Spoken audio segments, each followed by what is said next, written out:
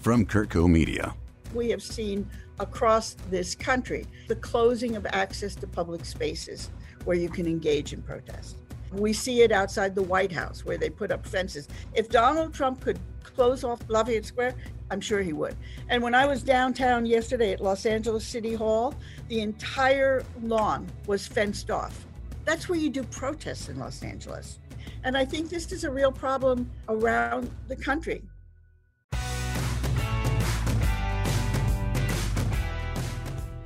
Ms. Carol Sobel, a renowned civil rights attorney, said, "Right now, people who exercise their constitutional rights to protest have to fear for their lives." Sound familiar? That's not a quote from this week or even last month. That's a statement that Carol made almost 2 decades ago. The case?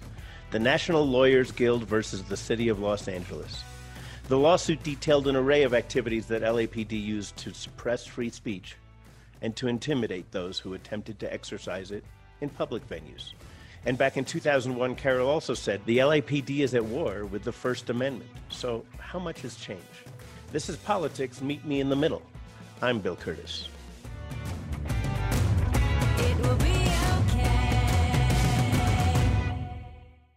Let's welcome our panel. Firstly, our co-host, Pulitzer Prize-winning historian, best-selling author, worldwide lecturer, Professor Ed Larson. Nice to see you zoomed in, Ed.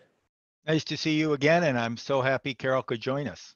And also remote, Jane Elbrecht. She's an international trade attorney who fought for U.S. interests to high-level government officials all over the world. Hey, Jane, nice to see you here, too.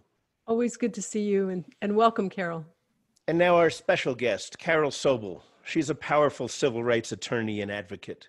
She has repeatedly taken on the city of Los Angeles for violating the rights of protesters and homeless. After the 1992 Rodney King uprising in LA, Carol was one of the lawyers who worked on revising the LA Police Department's crowd control and use of force policies. She served as lead or co-counsel on a myriad of pivotal cases. She spent 20 years working at the ACLU, and then she put up her own shingle back in 1997. Which brings us to today, with Ms. Sobel as co-counsel in the Black Lives Matter versus City of LA class action suit. It was filed in federal court on behalf of more than 3,000 persons arrested in the city. Ms. Sobel is a board member for the National Police Accountability Project and a professor focused on civil rights at Loyola Law School. Welcome, Carol Sobel. Thank you for breaking away to join us today. Thank you for asking me. Let's start with a bit of a comparison. Ed, our country was essentially built on the rights of free speech and protest. Our forefathers were essentially radical protesters themselves. We date our founding from the Boston Tea Party and the Boston Massacre. Our founders were rebelling against the established government for their rights of property, for their status. They felt like they were second-class citizens in England's growing empire. People even then, though, recognized and raised issues of, is there a hypocrisy here? Are some people being left out?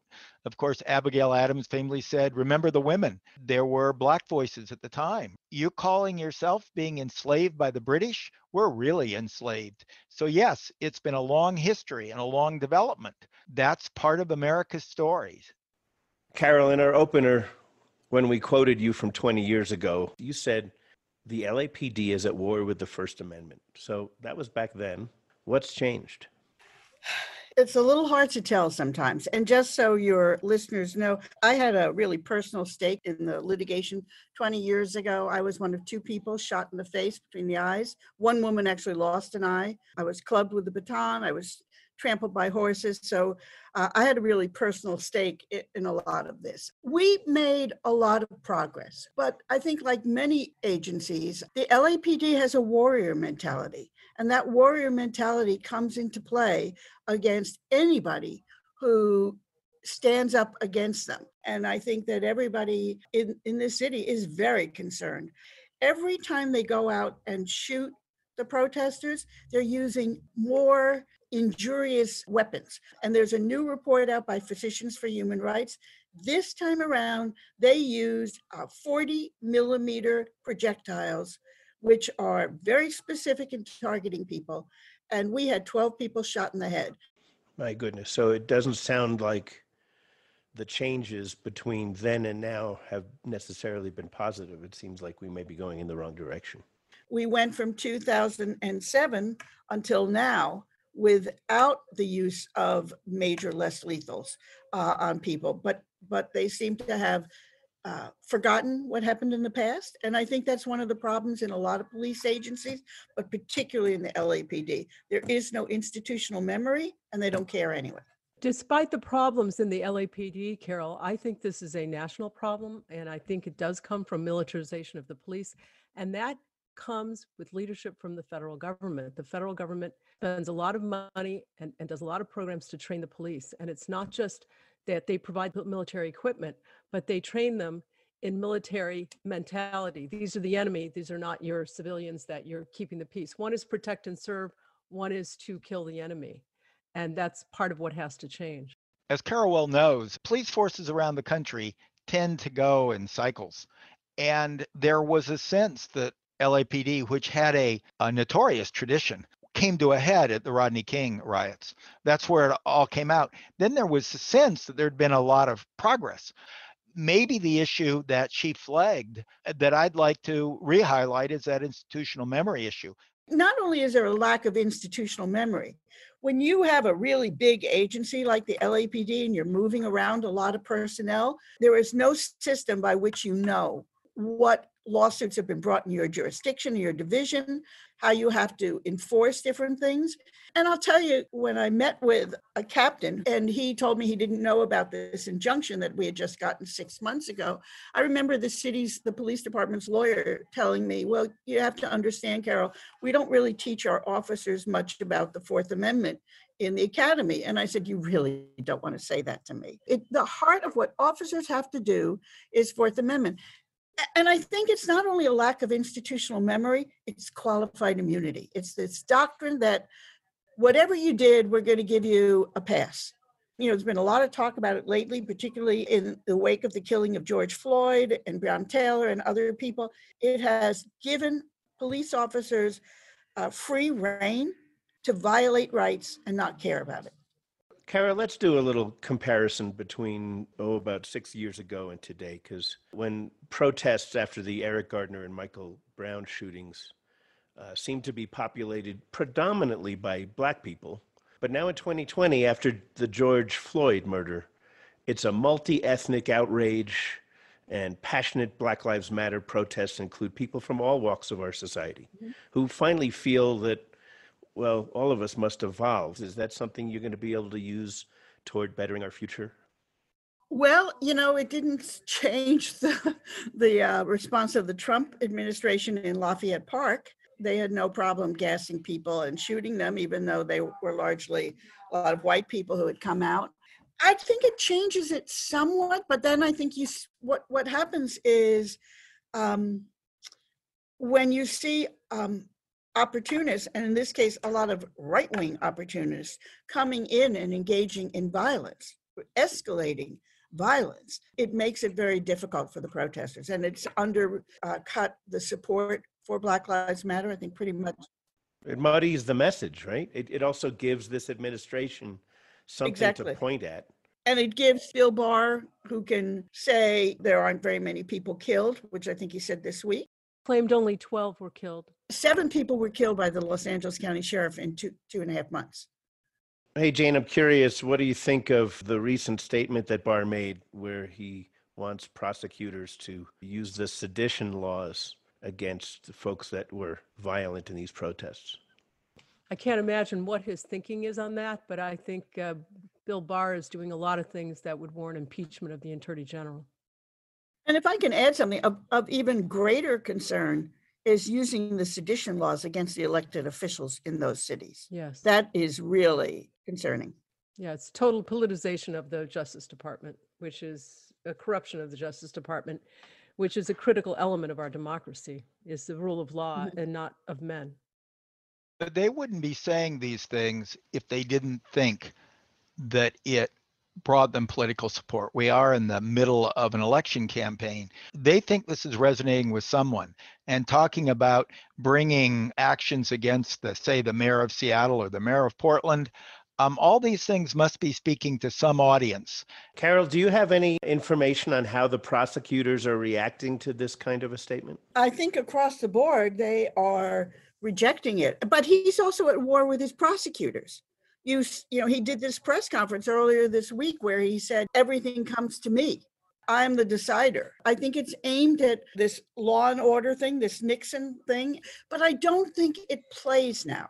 And I think the notion of he's going to get the suburban housewives, quote unquote, with all of this, I don't think really plays, because I do think that people they're concerned, as they have a right to be, but they also are very concerned about what many more people see as the undeniable murdering Black and brown people in this country by police with videotape after videotape.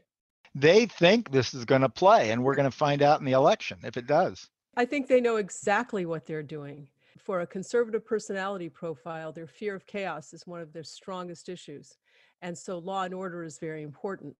If you looked at the Republican National Convention, it was 4 days. There was a little meat thrown to their base, but it was 4 days of making white suburbans worry about flipping the lever for Democrats up and down the ticket because of the law and order issue. I think there's another issue at work in this society on some of the issues that were such key tension points before. If you think back to all of those anti-gay measures that George W. put on the ballot so that he could get elected. And now we're at a point where the Supreme Court has said, yeah, gay marriage, fine. And I look at a lot of this too around the policing. We are no longer as polarized racially a society as we once were. People have biracial children, bi-ethnic children. And so white mothers worry about their Black child. White fathers worry about their Black child. And we are much more, we're coming to a minority country very quickly. But I think your attitudes change. You're Mitt Romney or you're George Bush, and you have biracial children and grandchildren. I think it really changes how people look at a lot of the policing issues as well, in terms of understanding what's out there. I see white mother after white mother talking on television about her Black son. And I think that changes people's experience. I think you're right. You're raising an important issue. I think the parallel with the acceptance of gay rights is similar, because more and more people ended up like Senator Portman of Ohio, having a gay child, and that made them think differently. The question is, for this election, is that growing enough? And it appears to me in some ways that the Trump administration is doubling down that they can win one more election under the old-fashioned rules. I think COVID-19 is going to tick up. And as that number gets to 230,000 by election day, most of the polling that I've seen reported says that's like the number one issue for people outside of Trump's base. But we'll see. I think what changed the trajectory of this particular election was COVID and the economic consequences of COVID. Mm-hmm. And that has changed the trajectory of the election. We'll just see, because we don't know how the votes are going to be counted, or when the voting is going to stop, or how states are going to handle the votes they get. There's possibly a role for lawyers there as well. There are actually huge teams that have already been hired for that. We're going to hold on that thought for just a minute. When we come back, we'll talk about the slogan, defund the police. It will be okay. Hi, I'm Robert Ross, host of Cars That Matter. You might be wondering what makes a car matter, and I have a feeling you already know the answer. Some cars have changed history. Some you can hear a mile away. Some have lines that make your heart skip a beat. If a car's ever made you look twice, then I think you know the ones that matter. Join me as I speak with designers, collectors, and market experts about the passions that drive us and the passions we drive. Cars That Matter, wherever you get your podcasts. What you gonna do about it? Okay, we're back with Carol Sobel. And Carol, you've heard the cry, national cry, to defund the police. What is really meant by that? I think what most people mean by that is taking the resources and using them in a collaborative way that provides safety but also provides responses to issues that are really pressing on communities of color. So, for example, providing places where young kids can be. That's how most people describe it. Programs that will help get people into job training, so that you don't have as many opportunities for the police to engage in an oppressive approach.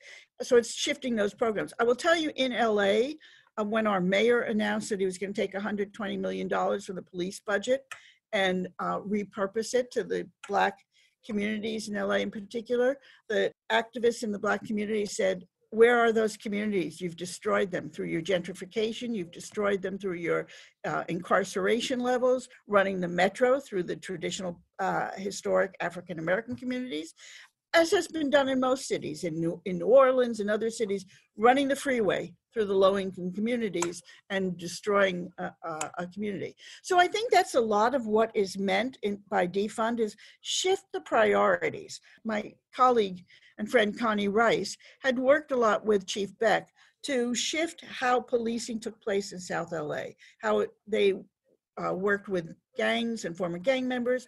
And she got this program together where the former gang members would basically be outreach workers. It was very, very successful. It's the Urban Peace Institute, and it's been very successful. That money all got cut. Rayshard Brooks and Daniel Prude would probably still be alive today if we didn't send armed police, if we sent trained psychiatrists or psychologists to deal with those situations. How do you envision taking this chant of let's defund the police and turning it into getting experts to actually show up when expertise is necessary? Well, I think that's something that the department has to do, and it sort of overlaps on a lot of the homelessness issues as well. The LAPD agreed a number of years ago under Charlie Beck to create these SMART teams. So they had officers who were specially trained in each division who were supposed to go in these situations along with mental health professionals. I don't think anybody has seen that SMART team. I think the program got wiped out. Instead, they just go in with guns. There was a crank call against Melina Abdullah, who is the head of Black Lives Matter here in Los Angeles, where some right-wing guy from southern United States called 911 and made a call that there was a hostage situation at her house. And the police came in with SWAT and ordered everyone out of there. It was really traumatic. That isn't the way you handle that situation. That's not how you would ordinarily handle a hostage situation. You'd bring in a hostage negotiator. They went in as if they were going to kill everybody in that house if they didn't come in. That's what people were afraid of, that they would have thrown a grenade into the house or something. She has young children. Everything we do, whether it's the community policing or the SMART teams, we do a big fanfare about introducing them, and then slowly they evaporate. I don't think the police would mind not having to respond to issues that they're frankly not trained to deal with. The interesting thing is the big raises they were going to get this year were all negotiated on the basis of they were providing all of this extra services that were outside of what they usually do. They respond on homelessness, they respond on mental illness, and so their officers should get paid more. And the city didn't question it. The mayor at least didn't question it in his budget. Instead of saying, well, why do we have the police dealing with people who are mentally ill? Why aren't we sending out social workers? Why aren't we sending out outreach workers for homeless people? Why aren't we doing all of these things? He just said, oh yeah, good idea. I'm going to give you 150 million. So even with the defund amount that he's allowed, there's 30 million more in the police budget. And the police budget is approximately 60% of our entire discretionary fund in LA. In all fairness to the police on this issue, as we all know, the policy issues that we haven't dealt with as a society, like mental health, end up in the laps of the police. Police often can't intervene without some violation of a criminal law. I also agree with you that when they go out for an incident, sometimes you do need a policeman there, but you should have a multidisciplinary team. You have someone who's seriously mentally ill waving a pistol wildly at his family. You've got a very dangerous situation. That doesn't mean the police have to shoot. And I've complained for years that too often our police are trained to shoot to kill rather than using some other technique to control a situation. But I don't think in that situation you can just send out a social worker. You've got to have a multidisciplinary team. I could pull the cases in LA. Most of them are some Black man who has no weapon at all, somebody who's mentally ill and totally naked, so you can see that they have no weapon. And I guess my point is, it doesn't seem to make any difference. Shoot to kill is the norm. It is the first choice. They shouldn't be trained to shoot to kill, and this relates to militarization of our police. Which just means we're sending the wrong people with the wrong training and the wrong tools.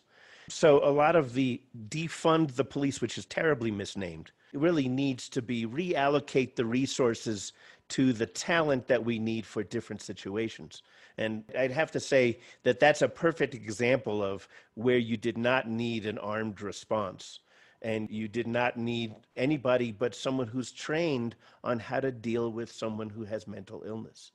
We need to figure that out. It's not necessarily a defunding. It is a reallocation of resources and a training of the talent that you need for different situations. Defunding is a terrible moniker for a number of reasons. First of all, even when you talk to people who support defund the police, the first thing they say, well, that's not really what we mean. Secondly, it's not a zero-sum game. You don't always have to take the money from the police to get money for social services. And thirdly, it's created a backlash. It should be demilitarize the police rather than defund the police. That has created as many problems as it has solved in this whole situation in terms of public support for it. So one of the real complicated issues, Carol, that you've been dealing with that obviously falls into the same conversation is all of your efforts to help the homeless and support the homeless in their challenge with the police. You said that when it comes to homeless people, LA strips them of their humanity. What did you mean? We tend to dehumanize people. We don't value them. We generalize. If we see somebody on the street doing drugs, well, then every homeless person is a drug addict, when in fact, that's not what the statistics are at all. Or for women, they were domestic violence victims. They were victims of sexual assault. Or they earned low money. They got sick. I remember talking to one young woman one time she was only homeless for about 3 weeks. Then she got help, but she said it was the most frightening experience of her life. She got sick. She worked a job that didn't have health insurance. She couldn't pay her rent. And before she knew it, she spent a week in the hospital. She was on the street. Recently, I think you were involved in a case about homeless rights to sleep in a vehicle. Los Angeles had a law that said you could not park or stop a vehicle in the city if you lived in your vehicle at any time, day or night. And the federal appeals court struck that case down, but my clients were being arrested, even if they were driving to work during the day. It didn't matter if they had their property in the car. They got arrested for violating the vehicle ordinance. It meant you couldn't go to court in this city in your vehicle. And one of my clients in the case was driving through the city of Los Angeles to get somewhere else. She was pulled over and warned that she would be cited. So it doesn't matter where you were. If you came into the city of Los Angeles and they thought you lived in your vehicle, they would just cite you. With all the recent layoffs and increasing unemployment, especially with people at the lower end of the economic level, are you seeing an increase in homelessness in Los Angeles and other cities? And also, we hear about those causing an increase in issues of mental illness. If those are combining, is this problem just going to get worse over the next few months? So the Luskin Institute at UCLA published a study on what the anticipated effects of COVID-19 will be. Right now, we have eviction prevention in place, but all that's really doing is precluding evictions that are arising out of the failure to pay rent after the pandemic. What UCLA estimates is that we will see a doubling, if not a tripling, of the number of people who are unhoused in the city. So we will go from 60,000 people on the street to about 120,000. I think anybody who lives in the city will tell you that that's already beginning to happen. And the other part of that is, even though we have an eviction moratorium for anything after the pandemic started, that is not excusing rent, that is simply delaying rent. Where are people supposed to get a bulk payment down the road? of 6 or 7 months of deferred rent from people who aren't being rehired back to their jobs as dishwashers, as custodians at places where people no longer congregate. People don't have jobs. What is the cause of the growing homelessness before the COVID in Los Angeles? It is a mind-boggling number and a big concern. Is it just the cost of housing? One of the primary drivers is the cost of housing. We pat ourselves on the back about having a living wage. The living wage is, I think we get to it next year, the full living wage. It's like $15 an hour. According to United Way and every other study, you need to work 2 jobs in order to be able to afford a low-grade apartment in the city. They go for about $1,700. COVID is going to change a little bit, and everybody is telling me, I was talking to a friend in Santa Monica last night, that there are a lot of vacancies now because people have moved in with family, if they've lost their job, and so some of the rents are coming down. But the basic reality is you cannot live on $15 an hour. That is a poverty wage. My understanding is the last report from the Los Angeles Homeless Service Authority identified about at least a third of the people were recently homeless because of economic reasons. And it used to be that you could work 2 jobs, but you can't work 2 jobs anymore if you are working 2 jobs where you don't have regular hours and you can't schedule from week to week. So if, like some of our clients in Orange County, you work at the dollar store and you get your schedule for the next week on Saturday and you have another job, but all of a sudden you're scheduled to work the evening shift and you ride public transportation, it just doesn't work.